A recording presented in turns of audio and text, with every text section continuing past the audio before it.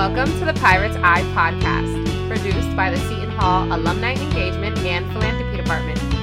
I'm your host, Bianca Velez, fellow Pirate of the class of 2010, and each month I'll be sitting down with an alumnus to chat about their career, their life journey, and the role that Seton Hall played in getting them where. But in this month's episode, fellow Pirates Chris Paizis of the class of 2013 and class of 2015, alongside John Fanta, class of 2017, joined the show as guest hosts. And if you don't know them already, Chris is the creator and host of Courtside Pirates, a podcast dedicated to the Seton Hall men's and women's basketball seasons. And John is a Fox Sports commentator and the voice of the Big East Conference. In this episode, Chris and John sit down with fellow alumnus and current associate head coach of the Seton Hall men's basketball team, Grant Billmeier. Coach Billmeier graduated in 2007, and during his time as a Pirate, he himself was a popular player on our men's basketball team. Take a listen as Coach Billmeier shares with Chris and John his experiences as a student athlete, his role as a Seton Hall coach, and insights into the upcoming season. Welcome inside to the Pirates Eye Alumni Podcast, where we are talking with a Seton Hall alum who has done terrific things, both on the hardwood and beyond it, all for Seton Hall University. I'm John Fanta, your co-host, class of 2017, joined by Chris Paizis, class of 2013, and today we are pleased to be joined by Seton Hall basketball associate head coach, newly promoted associate head coach, but you've known him for a long time. Class of 2007. He could bang down low when he was playing, and now he's teaching it to the guys as an associate head coach with the Pirates. It is Grant Billmeier who is joining us here from the Seton Hall basketball offices as we talk to him. Grant, how's it going? Going pretty good, John. A little rainy now. We got a little bit of the hurricane coming up our way, but today's the third day of classes, and the first 2 days were really good. We had two really good days of high intense workouts. Guys came back with great energy, and really like the focus they came in on the first 2 days. Grant, if there's anybody who knows what the identity of Seton Hall University is, both as a student and as an alum, it's you, because it's been home for you. Why is Seton Hall home for Grant Billmeier? I spend more of my life here than I spent in anywhere else. You know, I was 17 years old when I committed to Seton Hall. Obviously I played here 4 years, and even when I was overseas and I was coaching, I was still either staying up and overseas watching every game or checking the score the next day when I woke up. So ever since I committed to here, I followed every single game, you know, no matter how far away, the time distance.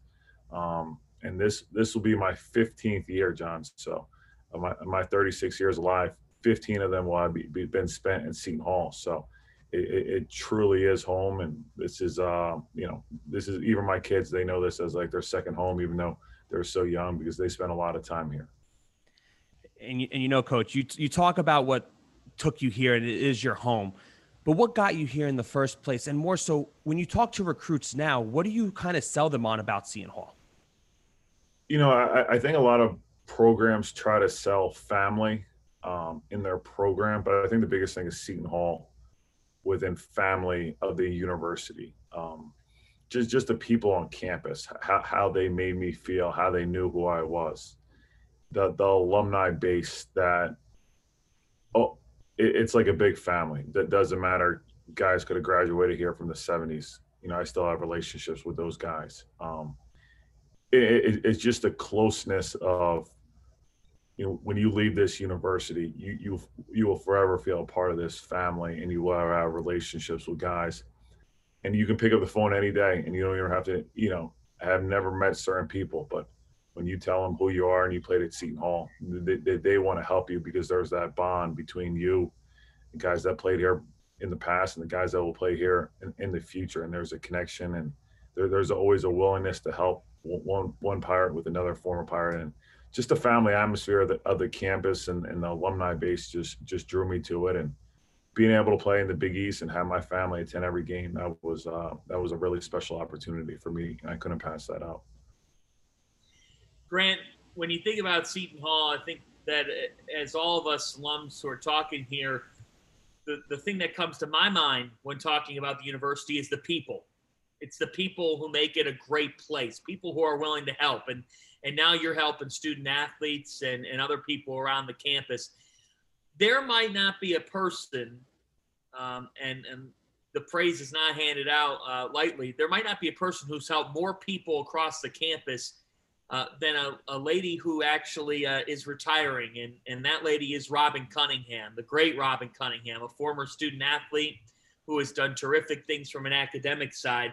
And Robin, just recently it was announced that she is retiring. What can you say about what she's meant to Seton Hall University? Robin has kind of been the glue to everything, the glue to all the former players, former coaches. And just so you know, John, we're not letting Robin officially retire from men's basketball. Robin will still be working with our team this year. So that, she's retiring from her job from the university. She will never retire from her job with the men's basketball. So, but Robin meant everything to me. When my parents met Robin and me in the conference room right down the hall from my office right now on my visit, my parents told me, "You're going to Seton Hall." And I'm like, "All right, let's do it."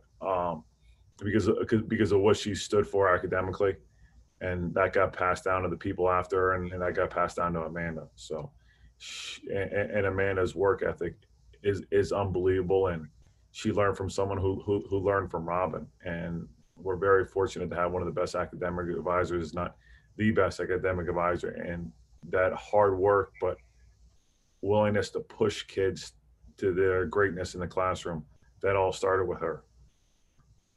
You know, you touched on Robin Cunningham and what the athletic department focuses on with academics. And I think it's so important because so often it's forgotten that they are student athletes first and foremost, and balancing that schedule is a very difficult challenge. And for you being in that unique experience where you were a student athlete and now you are the associate head coach of the team, what did you find was one of the most challenging things for you during your experience trying to juggle your schedule? And how have you tried to mentor your players now to make those necessary adjustments and commitments?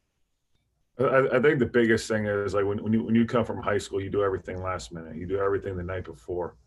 And I thought as I got on in college, like towards my junior year, I wanted to make everything much more simplified. And if I had a paper due the next day or homework due the following day, I wanted to always try to get ahead. I wanted to always try and do it, whenever I had a break. That way, when practice was done, you for the most part, you were done for the day. And that's kind of what I try to tell our guys. Don't procrastinate. If you have something in front of you, get it done while you have time in between class or in between morning workouts and practice, whatever the case may be, just because you don't want to procrastinate and keep push things on. And then you're up late at night doing what you could have been doing at 12 o'clock in the afternoon when you have free time till, you got to come get tape for practice at 2 o'clock. So just about taking care of your stuff ahead of time and not dragging things out, and then you're up late and now, you're not going to have the same energy you would if you went to bed at 10 o'clock. Then, if you're up to midnight working on the same paper, you're going to have already gotten taken care of. Let's turn to the hardwood. Let's talk some basketball storylines, and the biggest of this summer in Pirate Land is earlier this summer, Sandro Mamukelashvili, the reigning Big East co-player of the year. He became just the second Pirate to get selected in the NBA draft in the last 2 decades. Grant, what is it that has made Sandro so special? And as he showed in Summer League, shining, averaging around a double-double, multiple double-doubles, he showed a lot that can translate professionally. I think the biggest thing with Sandro showed that, Coach Willard's the best in America when it comes to player development. Sandro was the 199th best player according to rivals coming out of high school. He didn't start for his high school team. Now, obviously, it was a loaded high school team with R.J. Barrett and Andrew Nembhard and Marcus Carr and a bunch of guys. But still, it's a guy who didn't start in high school and was barely made the top 200 in the rankings. And he went from 2 points a game as a freshman, the Big East MVP. And I think it's also a testament to him for sticking it out. I think a lot of kids, if they don't have instant success, they need that gratification, and they're going to think they got to go somewhere else to achieve it. But Sandro believed in us, his family believed in us, and he got better every single year. And he was all about what we were preaching, and that was player development and getting him better. And he understood that, and he understood it was going to be a 4-year journey, and his time would come. And not many people are willing to play behind someone like Angel Delgado as a freshman, but he was. And that ultimately was the best thing for him, because Angel made him tougher and Angel made him compete at a certain level that he wasn't used to competing at on an everyday basis. That being the Big East rebounding king. That is. I miss the big fella, man. and you, Grant, you alluded to it a little bit here with some of the guys that you've coached. Looking at Sandro, looking at Angel, and just everyone over the course of the last 5-6 years. There's been some incredible players, and there's great players on the team right now. But if you were to have to pick one player specifically that you were, as a coach, would have to play against today and really enjoy that competition, who would it be? Play against? Well, former player or I'd probably like to play against Angel, because he's a ferocious competitor, and the one thing I always loved about him, he always had a smile on his face. And I just think that's rare, that you have that passion and that hunger to get every single rebound in the gym the entire game, but yet you find a way to crack a smile and tell a joke like while it's going on, but still never dropping your intensity. And he's a great role model for so many guys that come in thinking they play hard, and you watch Angel and hit what people think was hard. Like Sandro thought he played hard coming in, and he saw Angel, was like, wow, I don't play hard. I gotta play as hard as him. And then he also did it having fun, like every practice, every game, every workout. Like he had a good time. He enjoyed it. One of Coach Willard's things is coming to the gym should be the best part of your day, and he was a true testament to that, because every day he came in with a great attitude and had that big smile on his face that everyone's accustomed to seeing. The first thing, and it might be strange at first, but the first thing I think of when I think of Angel Delgado is Angel Delgado's smile. Yeah. Angel Delgado with the kids after the games, because he always was with little kids who would come up to him, and he'd be right there for them. But then Angel Delgado at the free throw line in the 2016 Big East Championship, and Villanova comes down, they miss the three, and it's pandemonium inside Madison Square Garden for the first Pirates Big East title since '93. Who was the first person you hugged, Grant, when you guys won a Big East championship now 5 years ago? Jeez. I don't know, John. I think if you're on that court today, I was hugging you, just because I never experienced winning a championship at Seton Hall, and to see where the program was when Coach took it over in 2010, and 6 years later we're beating a team that would go on to win a national championship in 3 weeks in a Madison Square Garden where there wasn't a single seat there. That was probably one of the all-time highs in my basketball profession, both playing and coaching. So that was just an incredible moment, but probably a little bit of everyone. I wound up getting my parents on the court, my current wife, who was my girlfriend at the time. So it was special to share that moment with them, just because they had also seen where the program was, and to see where we took it 6 years later was an incredible feeling. How does that happen, Grant? How does the building of a championship program happen?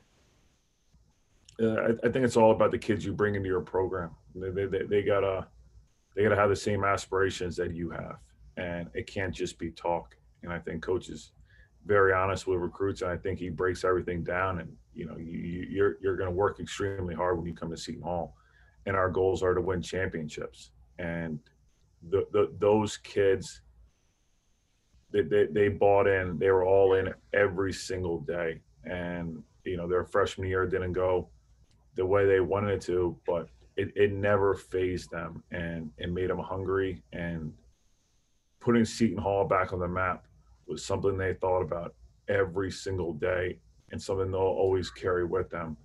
And even recruits now, like 5 years later, they everyone still remembers that game against Villanova, and those guys really changed the perception of the program. Yeah, Coach. I was at Seton Hall between my undergrad and graduate program for 6 years. Never saw the team make any run to any type of NCAA tournament. Really, it just wasn't that time period. And the year after I left in 2016 is when they finally, and you as well, got to that pinnacle of being back as a program completely. And I think it goes back to what you said about what Coach Willard when he came in. And I think the biggest thing when I look at is he changed the culture. And I think it also goes down to you and the rest of the coaching staff as well, because you guys got these players to believe. It's one thing to get the talent. It's another thing to get these players to buy in. And you mentioned it with what Sandro did, having to learn and take a step back behind Delgado and buying in. What have you yourself learned from Coach Willard in your time with him? Staying the course. I think it's the biggest thing is, if I'm ever fortunate to get a job myself, or, if I could ever give a first-year head coach, staying true to yourself and staying true to your culture, and trying to form an identity. And I think we have an identity. I think you can walk in a Seton Hall gym and coach, could be with the USA basketball national team, and someone that doesn't even know basketball will be able to see our identity and say that this is what Seton Hall stands for, and having certain standards on how they play and how we act off the court as much as we do on it. So I think he set a certain standards. I think he put an identity to this program that's sits well with this university, and having tough and gritty kids that are willing to work extremely hard. And it's been really fun to be a part of, Chris. And, Grant, on top of that, one of the things that I think has really been drastically changing in the last 10 years is the facilities on campus, especially within the athletic program. You saw it firsthand what it was like as an athlete, now as a coach, the transition of what's been going on. And first under Pat Lyons and now Brian Felt. Explain to alumni what it means to have these facilities be updated and what it means to the program, because as everyone knows, this coming year, Historic Walsh Gym is going to have a completely new facelift. Very exciting for both the men's and the women's program. But what does it mean to have these facilities be up to par with the rest of the conference?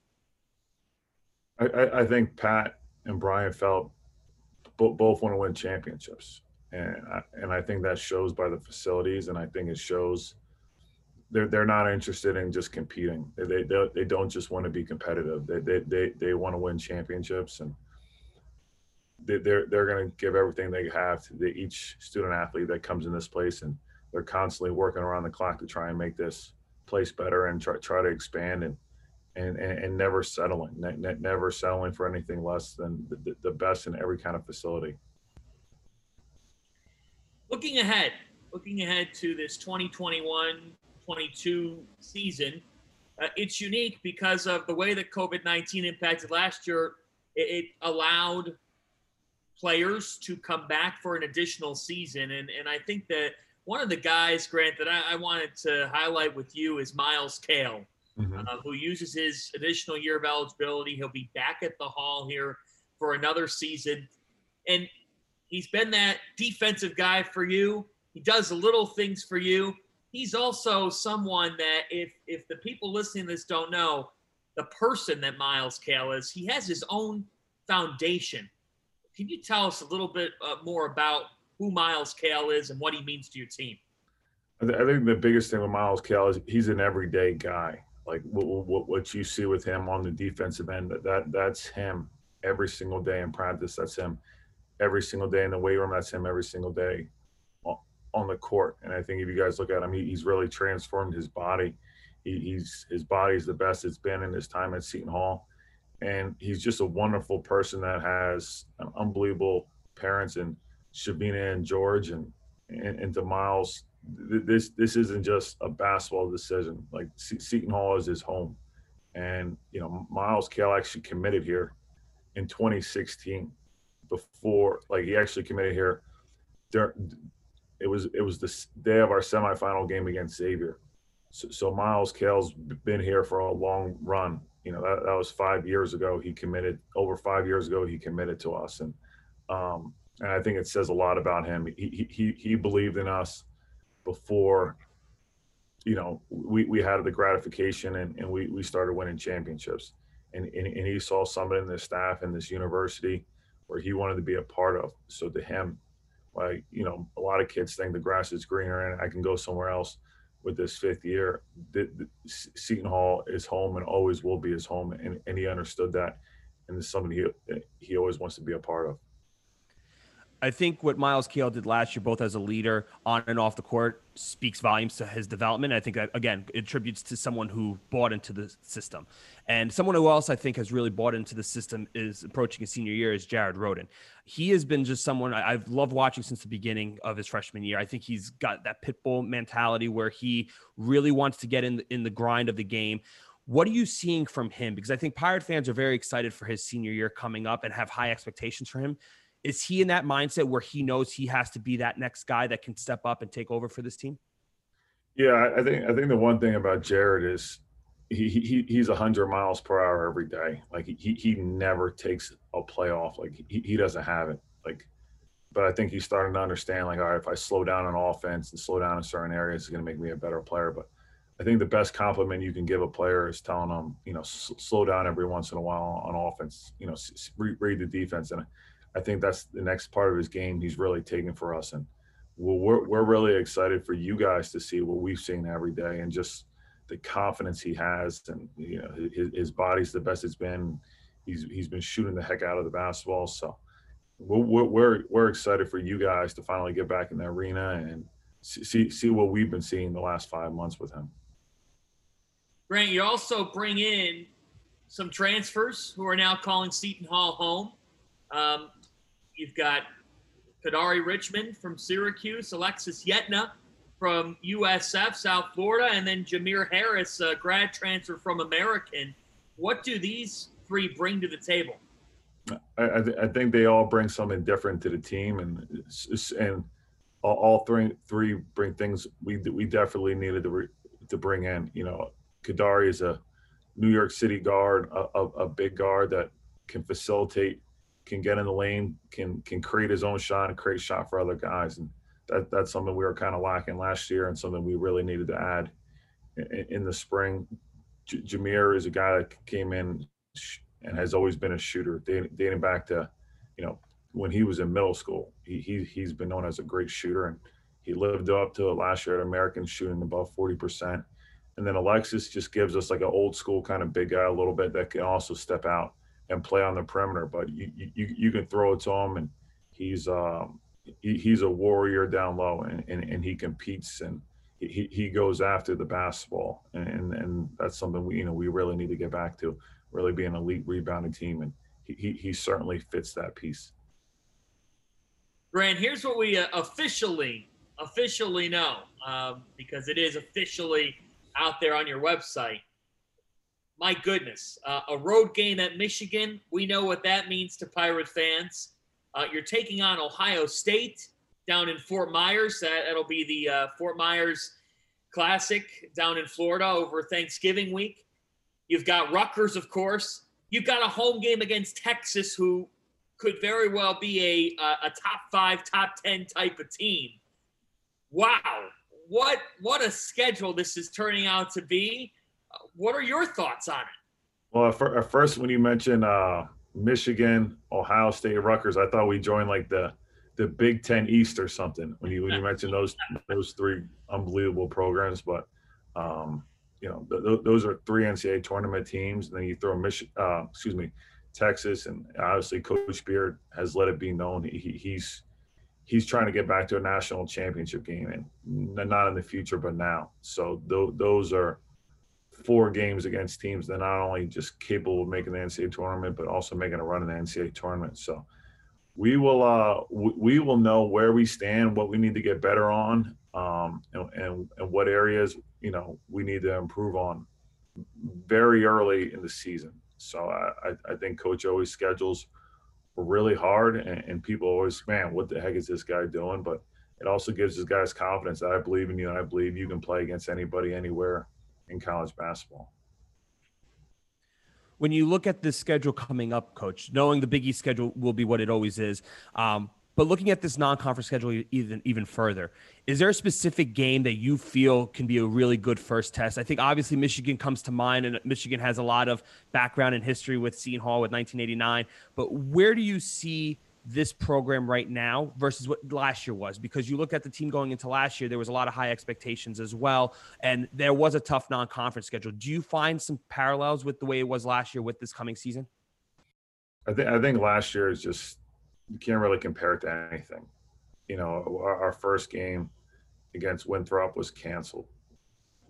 Iona got added onto the schedule, I think 3 days before the game was played. So last year was just a year unlike any other we've ever seen, and there's really no way to prepare for it because no one had ever gone through a season during a pandemic.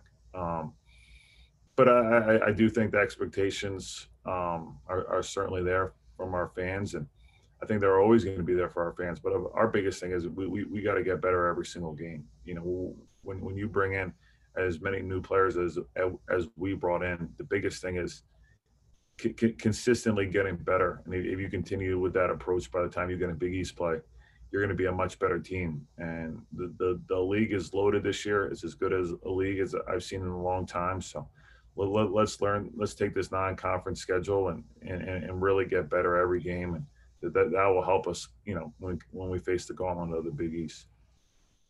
And I think one thing that specifically you just said about last year that was so unique, it was everything got thrown out from what you're typically used to.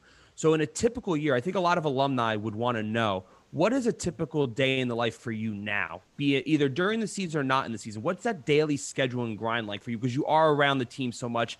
What is that like for you? It's like you said, it's a grind. You know, I try to wake up, see my kids a little bit in the morning, try to get to the office by 7:30 every day. Generally, we'll either have morning workouts or morning weights, whatever we have. If it's weights in the morning, then it'll be individuals in the afternoon. Try to be around the guys. Like, you know, always spend time with the guys and just try to talk to them. If it's weights, just try to talk to them. Always know where their head's at. Always see what's going on in their life. And you know, it's constant recruiting. The recruiting never stops, and you watch some film. You know, just different things, different ideas. You know, we're constantly as a staff looking to evolve, looking to continue to get better. And you know, usually in the afternoon, you have, you know, 3 sets of workouts, 45 minutes each. So that's taking up about 2 hours and 15 minutes of your day alone. That I try to make it home, see my kids, see my daughter before she goes to bed, and I go to bed early because the kids are up early, and the next day's coming right back at you, and that's going to be a long day. So I used to be a guy that stayed up till 11:30 every night, but now I don't even know if I can make it up for the Monday night football games the way I'm going. What time are you up in the morning? I usually get up at 6, John. My daughter wakes up and she starts singing the ABCs, and we hear her on the monitor. And since my wife's got the kids all day, I get up and I spend some time with my daughter, and that's a lot of fun when it's just me and her and my wife, and my son are hopefully sleeping, and we get some one-on-one time, because when her brother wakes up, she could care less about daddy at that point. I love that. We're going to have some fun here as we begin to close things down here on Pirates Eye. So, Grant, let's look back. When you were a student, what was your favorite place to go, either on or around campus? I think that might be the easiest question I've been asked all day, John. The Village Trattoria, but I'm going to take you back because you're new school and I'm old school. You're right. The Village Trattoria in South Orange wasn't open, so I went to the one in Maplewood, and this was before GPS, so I had to navigate it there, and it was the best pizza around, and still is. But luckily luckily for them, in terms of business, they move down the street and they get my money. And unfortunately for my diet, they're right down the street, and I can't resist the buffalo chicken slices. Yeah, Grant. The Maplewood one is the hidden gem. That's when you want to get out of the South Orange area and you want to go only 10 minutes away, and you can get there really quick. It's that's old school. You guys don't know about it. You guys, we're very fortunate where you guys could walk down at the Trattoria down the street. But it was funny. There's a kid, DJ Salvante, grandson of Rosemarie Dean, and he grew up right around the corner. And I remember one day somehow we were talking about it, and he's like, there's this pizza place in Maplewood. It's the best pizza you've ever had. So I called him out. I said, all right, we're going there one day. He took me, and it was as good as he made it to be, if not better. So that was I was hooked ever since. Coach, looking also at the team, and this is a fun question. Father John, his role as the team chaplain, he is a campus legend in his own right. What does he mean to the program, and what does he mean to you? He's so invested in everything from each student he greets. He's so authentic, and I think he studies the opponent as much as any team chaplain. Like he'll be asking me for stats at halftime. Sometimes he'll even rip it out of my hand. He's not afraid to give me his opinion when I see him before or after the game, and he kind of sneaks in certain things in there in his prayer that is part of the prayer, but also part of the pregame speech. And if we had a lot of turnovers, he'll emphasize, "May we please take care of the basketball." And he's had enough of us turning the ball over the previous game, and so everything he does is very put into trying to make the program better. And we're fortunate that he's been with us for a long time, and I think he joined my senior year of college, and it's been great to have someone to talk to whenever I need any advice in life. And he's just he's a great figure on campus for so many different people. Father John is a very special person, and he's just a staple on the program. So it's good to hear that he's been a consistent in your life from pretty much most of your time at Seton Hall as well. One thing that I think is just so true to Seton Hall when it comes to traditions is stepping on the seal. Students avoid it at all costs. Faculty sometimes even avoid it, even if they're not students. Do you buy into it? Do you believe in this mythical "don't step on a seal" or these kids won't graduate? You know what? I think I probably stepped on it before I knew, like, you're not supposed to, and somehow I graduated. I don't really believe in that kind of stuff. I'm not a big believer in that kind of stuff, but in honor of the tradition, I try to stay away from it. It's kind of like just something you're taught not to do and you shouldn't do. But unfortunately, I think I walked on it once or twice, and someone ran me down. I was like, "Oh no, you're not going to graduate this year." I was like, "All right, well, I'll try and prove you wrong." So, I have done it before I knew I was supposed to, but I try to stay away from it out of respect for the tradition. Grant, well, you graduated and you're back at the program in a faculty role as a coach. So I think you did okay. Yeah, exactly. Grant, as we're inching closer and closer towards the 2021-22 season, we've got a date set for the annual Beefsteak Tip-Off Dinner. It's going to be October the 19th inside that newly renovated Walsh Gymnasium. And there's always different things leading up to the season.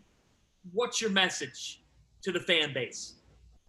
It's been way too long. I enjoy the fans that get to the game an hour early, and I can just give a wave. So I really miss the pregame talks. Going to a room, talking to our fans, telling them how much we appreciate as a staff, seeing a packed arena, see the joy in our faces when our kids come out and their eyes light up and they see the arena packed.